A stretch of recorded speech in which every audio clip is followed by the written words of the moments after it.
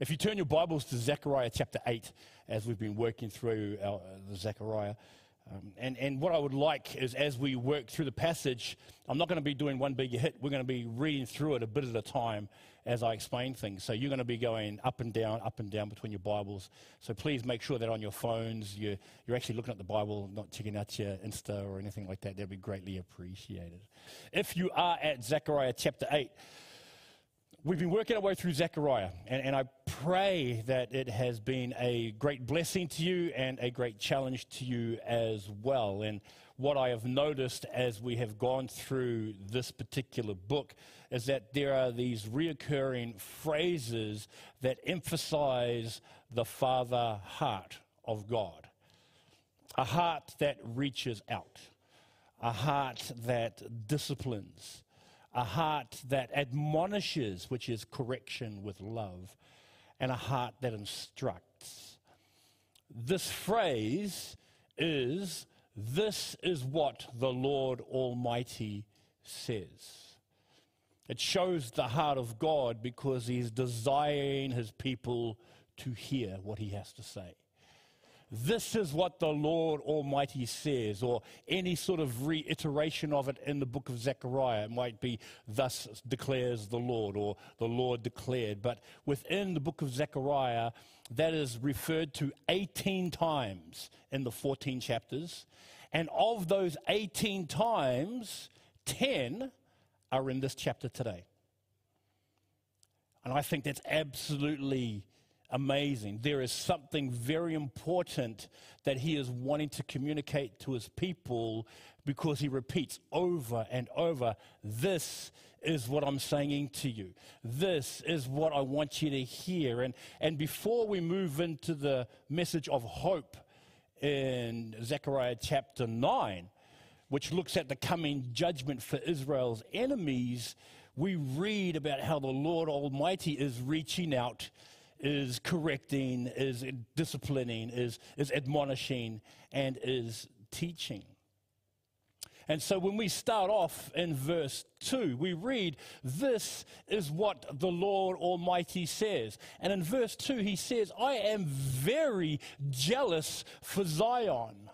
I am burning with jealousy for her." The word jealousy here can also be translated as zealous, a zealous heart. It's got the idea or the theme of being passionate for. What He is saying here is that our God, who is a consuming fire, is burning with passion for the object of His desire, for the apple of His eye. And then you read that this passion, this desire is then reflected. If you look in verse 3, we read of the return of the Lord and the restoration of Jerusalem's testimony. You read in verse 3, He says, "I will return to Zion and dwell in Jerusalem. It will be called the faithful city.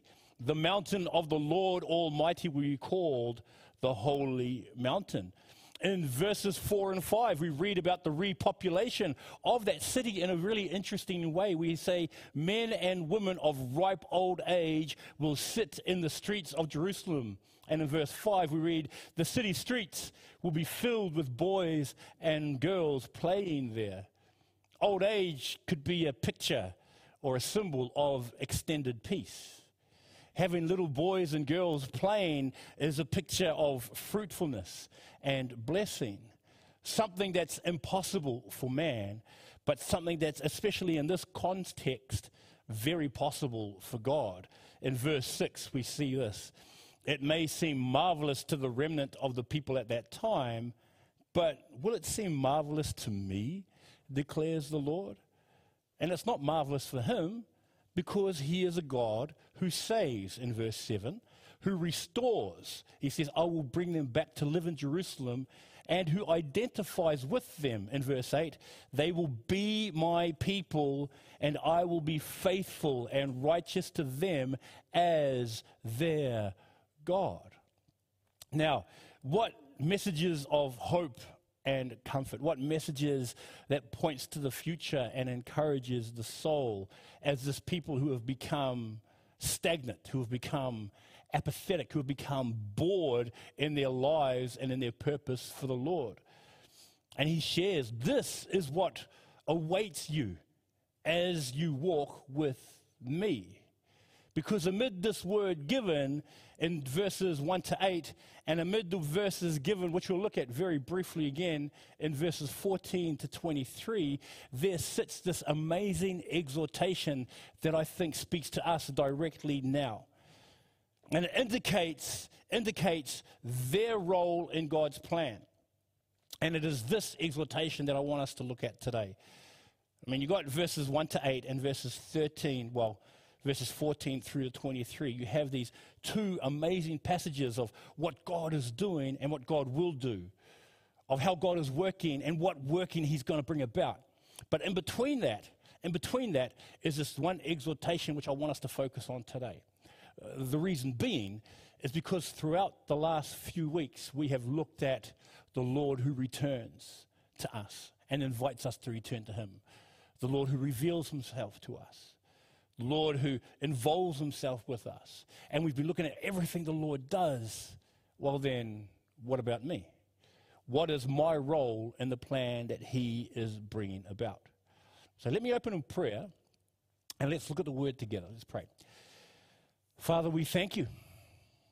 Thank you that you're a God that reaches, a God that instructs, a God that teaches, a God that works within each of us.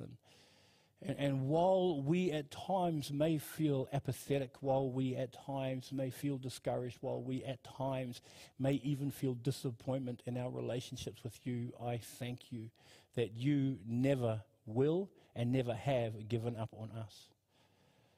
Thank you that you have revealed yourself to us in your Son, Jesus Christ, and that in him, as Chris shared, we will know freedom, we will know truth, we will know abundant life. I ask today as we look at your word, please speak to us, please challenge us, please stir us. In Jesus' name, amen. So last week we focused on the message in Zechariah 7 that the whole idea of church, the whole idea of life, the whole idea of our relationship with God is that it is not about you. Church no longer becomes church. Prayer no longer becomes prayer. Fasting is no longer fasting. Fellowship is no longer fellowship. Worship is no longer worship when it becomes about you. When we become the focus instead of the Lord. As I shared before, today's message is the challenge God's word brings before us when we look at the part we play in our walk with the Lord. With the exception of this main theme I shared with you, thus says the Lord Almighty, how that's mentioned 10 times in this chapter. With the exception of that phrase, there's only one other phrase mentioned twice in this chapter. And that is in verse 8 and in the second half of verse 13. If you've got your Bibles, have a look at it. In verse 8, we read this. Now hear these words. Let your hands be strong so that the temple may be built. This is also what the prophets said who were present when the foundation was laid for the house of the Lord Almighty. 13b says this. Do not be afraid, but let your hands be strong. In between these two exhortations of 1 to 8 and 14 to 23, there is this exhortation, let your hands be strong. In verse 10 to the first half of verse 13, it speaks about what used to happen, what God used to do. Everyone used to turn against their neighbor. Business couldn't be done safely because the enemies roamed free. Things that God allowed, according to John Gill, a commentator, things that God allowed as a consequence of their sin. Now, I've shared this before. I'm going to share it again. I don't want to be a scratched record, always repeating myself. But sin always has consequences. Always. You may think you may get away with something, but there is a consequence. It may be your broken fellowship with God. It may be the loss of peace. It may be the dryness within your own soul. But there is always a consequence to your sin. Always. And in this case, this is what happened with Israel in verse 10. But what, let me start again. But what once was, according to God, no longer will be. He says that he will now deal with his people as he used to in the past. Read verses 11 to 13 with me. It says, the seed will grow well. The vine will yield its fruit. The ground will produce its crops, and the heavens will drop their dew. I will give all these things as an inheritance to the remnant of this people. Just as you, Judah and Israel, have been a curse among the nations, so I will save you, and now this, and you will be a blessing. How exciting that this is what once was, this is what I now will be because of the love, the goodness, the forgiveness, the compassion, the grace of God. Why such dealing? Why such blessing? Why such hope? Because he is the Lord who wants what's best for his children. And that through them, God is not only glorified, but he is also made known. Now, carry on reading with me. This is the second part, okay, starting from verse 14. I'm just going to skate through this because you read about what he goes. He goes, now I have determined to do good again to Jerusalem and Judah. Do not be afraid, he says in verse 15. The fasts of the 4th, 5th, 7th, and 10th months will become joyful and glad occasions and happy festivals for Judah. That was in verse 19. Many peoples and the inhabitants of many cities will yet come, and the inhabitants will go to another and say, let us go at once to entreat the Lord and seek the Lord Almighty. I myself am going. And many peoples and powerful nations will come to Jerusalem and seek the Lord Almighty and entreat him. Verses 20 and 22. In those days, 10 people from all languages and nations will take firm hold of one Jew by the hem of his robe and say, let us go with you, because we have heard that God is with you. Look at the blessing. Look at the abundance. Look at what they get to partake of as they now walk with God.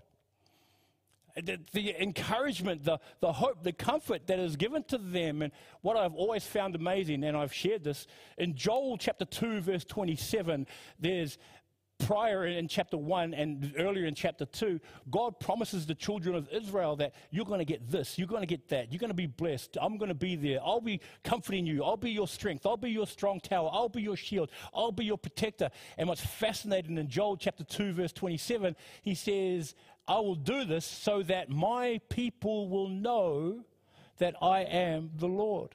He says, I'm not doing this for you so others would know. I'm not doing this so the rest of the world would know. I'm doing so that you, my children, will know that I am the Lord. I remember many, many years ago when I found out how strong my dad really was. How strong and how fearless he was. Some would say foolish, or border on foolish.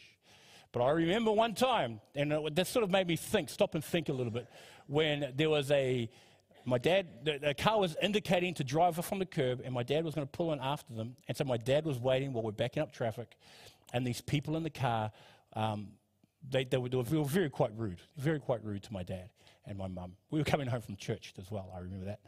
And so my dad got out of the car, he took his belt off, and he attacked the car. And the car just drove off. And I was just like, wow, that's crazy. But see, my dad was quite fearless, but my dad could handle himself. But it was just a few occasions I remember a guy did something, and my dad stopped the car, backed up the car. My mum just said, it's okay, just leave him. You don't have to, because he did something rude as well to my mum and dad. Look, my family is not consisting of things that people doing rude things to us all the time. These are just a few instances. But I remember sitting and go, wow, that's how strong my dad is. And the thing is, I'd seen my dad speak, and my dad was very eloquent and very intelligent, and the way he would, and I think, wow, my dad can speak. He's a great orator. He's very strong. He's a fighter. And I thought, man, my dad's quite amazing. And it wasn't until I got to maybe my late teens where I realized my dad's pretty awesome. I went from being, Dad, you know nothing, to like, wow, Dad, that's amazing. This is essentially what God is doing here. He's showing his people, I'm your Father. We need to understand how great and how magnificent and how good he is, where he goes and does what he does, and just to be in awe and to think, wow, that's my Father. He's the one who loves me. He's the one who cares for me. And we may not see it all the time, but he is continually there revealing himself to us. Because with God being God, what then is the charge that he has to give to this people who are stagnant and comfortable and apathetic?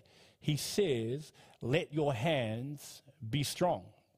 Let your hands be strong. But for what purpose? Well, if you read in the verse, it's to build when it's time to build. It is to lift when it's time to lift. It is to push when it's time to push. It is to carry when it is time to carry. It's to break down when it's time to break down. It is to wield or take things up when it is time to wield and take things up. In other words, it's about preparation and response. Everyone say preparation and response. Interestingly, your preparation will determine your response. Your preparation. Now, please don't misunderstand me. I am not talking in terms of salvation. Your salvation is a done deal. Your salvation is by trusting in the Lord Jesus and what he has done for you. I'm talking in terms of our privilege to serve. Our privilege to be a part of God's plan in leading souls to him.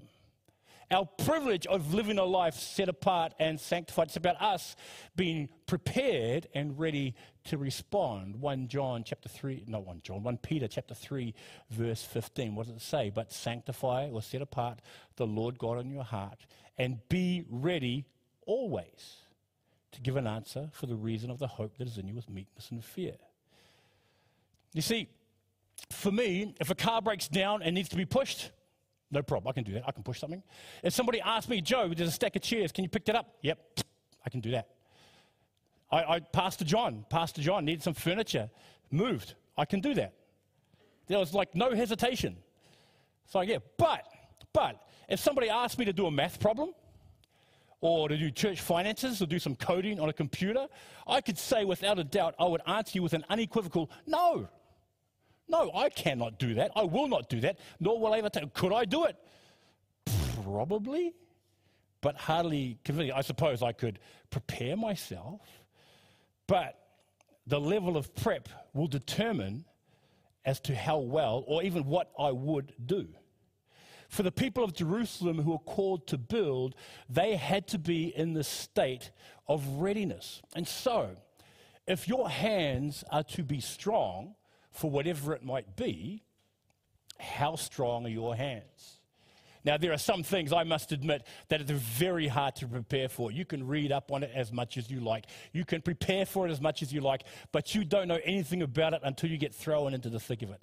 Case in point, marriage.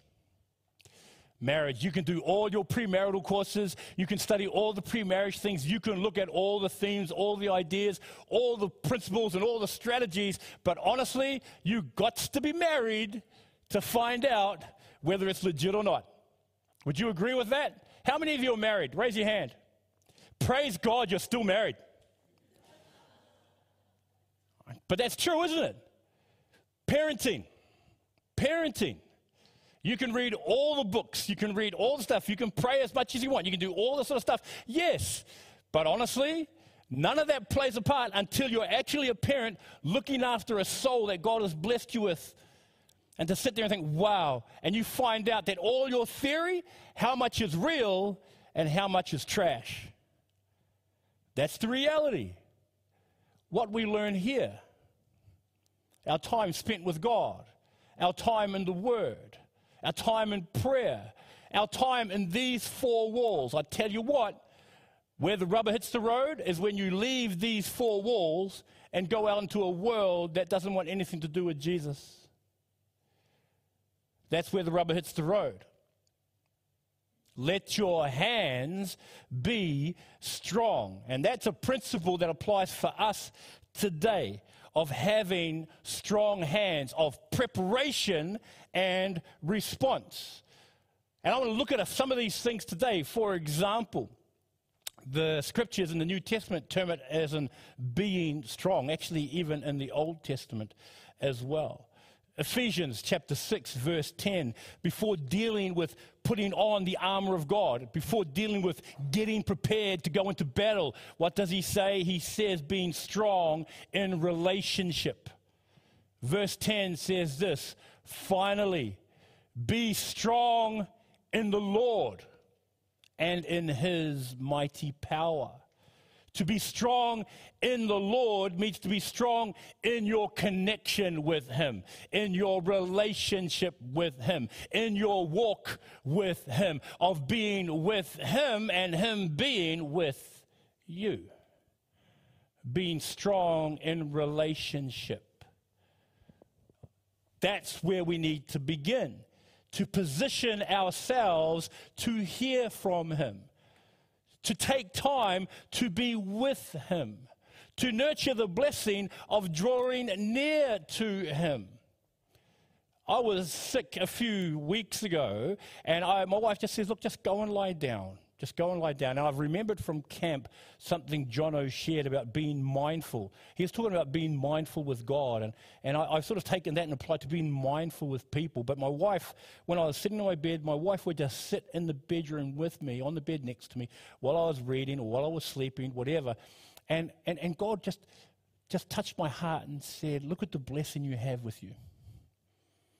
And it was the blessing of just being with my wife, of just being in her presence, of just appreciating that when I could speak, she could hear me.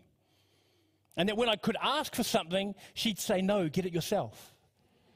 But just that blessing, and she didn't say that, she served me hand and foot. I was spoiled rotten, and I don't know why I got out of bed. Anyway.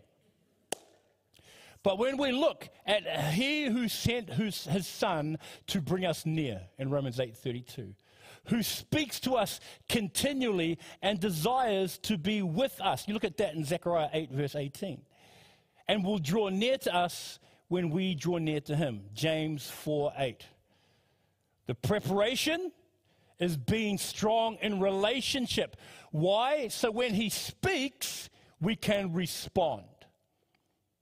Everyone say relationship. That's what we've got to be strong in. Relationship with the Lord. Second thing we're going to be strong in grace. 2 Timothy chapter 2, verse 1, Paul says this. You then, my son, be strong in the grace that is in Christ Jesus. That undeserved kindness that is demonstrated to me in Jesus. That acceptance of who I am with all my failures and with all my weaknesses that has been demonstrated to me by the person of Jesus. The understanding of that I am a sinner saved by grace. There is nothing special about me. As I've shared before, that we are saved because we are sinners in need of saving. And Ephesians 2:8 says that we are, by grace, we are saved, but we always overlook, and that not of yourselves. It's not about you. You are saved by God's love because God loves you. That's it. That's it. And what's worse, you're not even that lovable. I'm not even that lovable. That's the whole idea of grace. It's easy, I've shared before, it's easy to love people when they're loving. You got those kids that are really good. Oh, you're so cute, I love you. Then you got those kids that it's like, you know?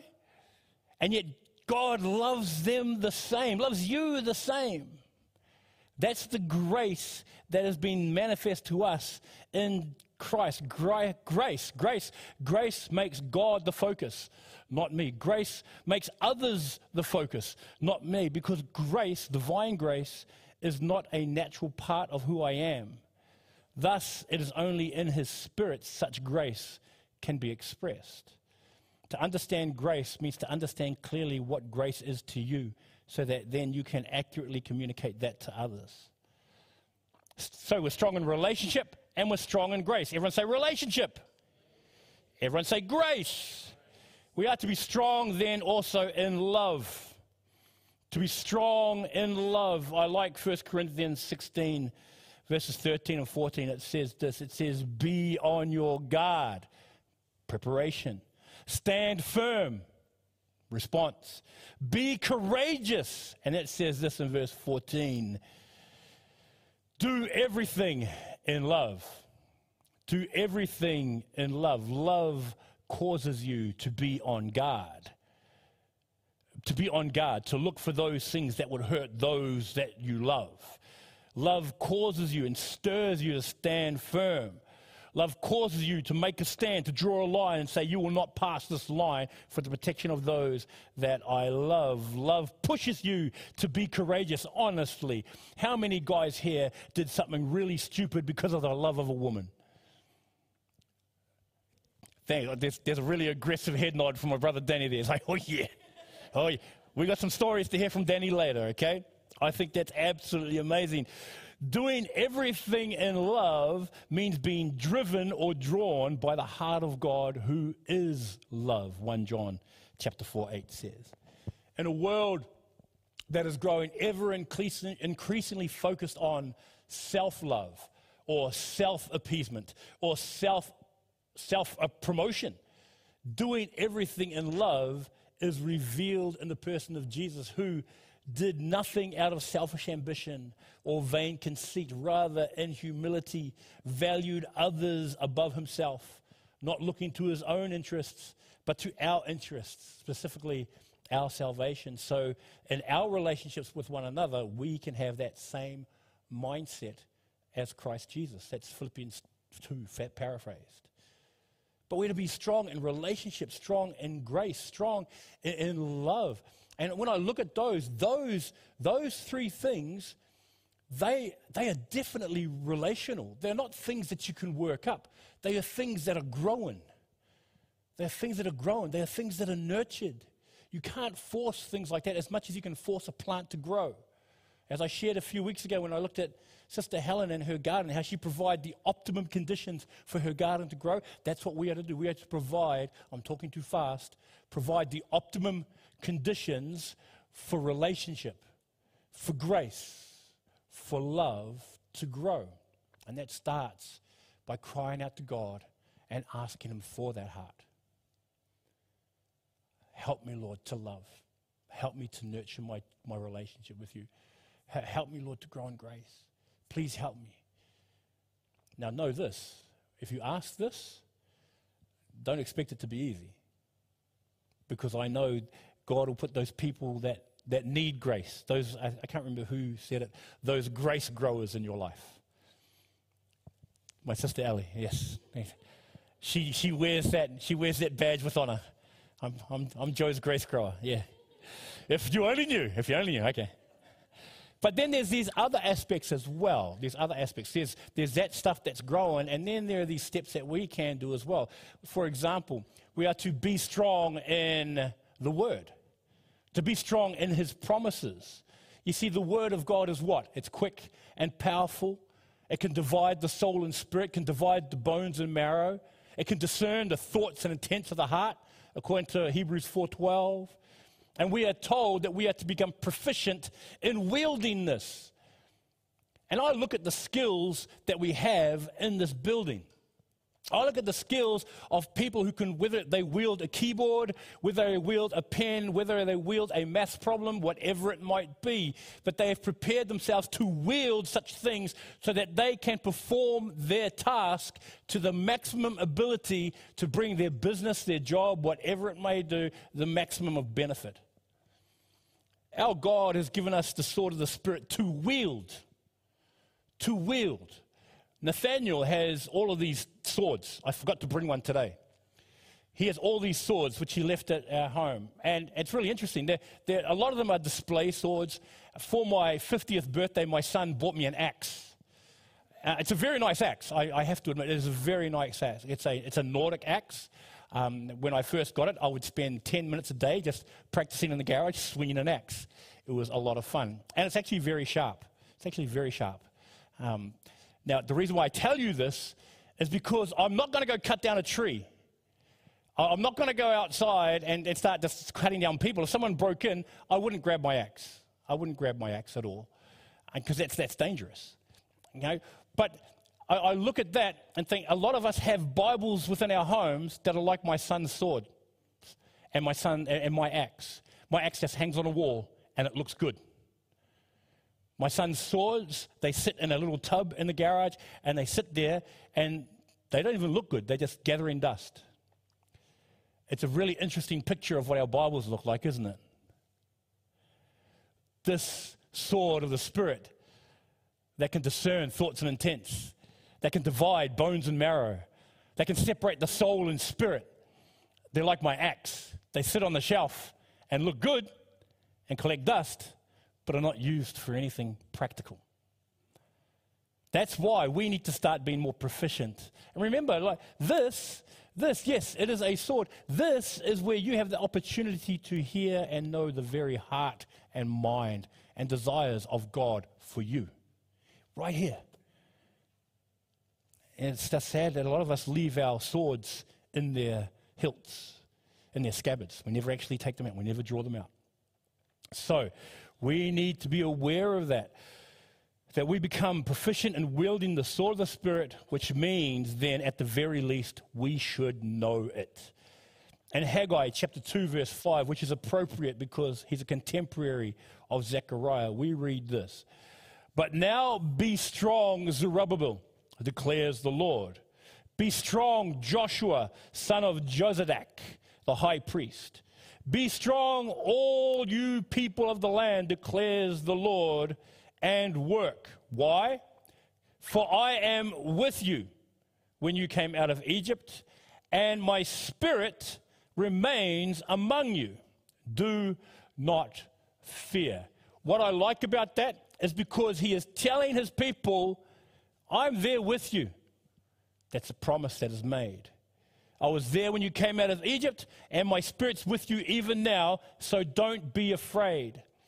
The confidence for the people and the dispelling of their fear was not only knowing the promises, but knowing the promise keeper.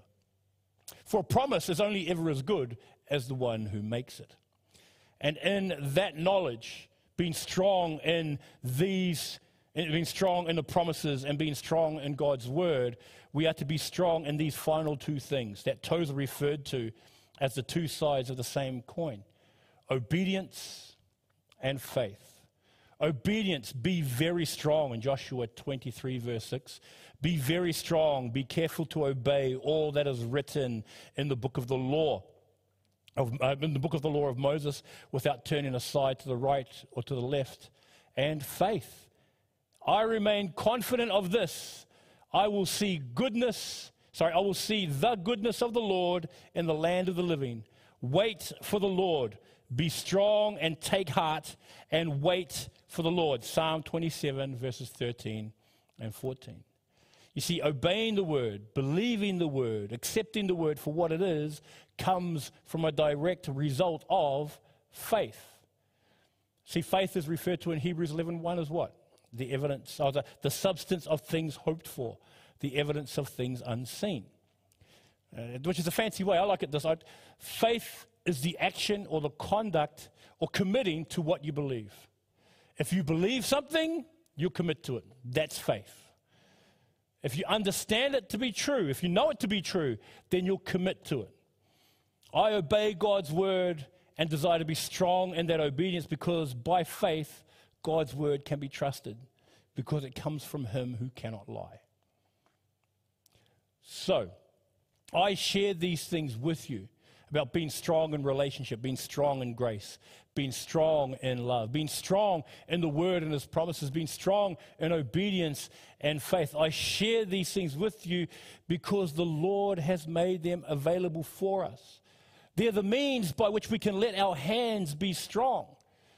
It's the means by, whenever I played sport, whenever I did anything, it's the means of wanting to be in the game. Do you want to be in the game? Do you want to be in the game?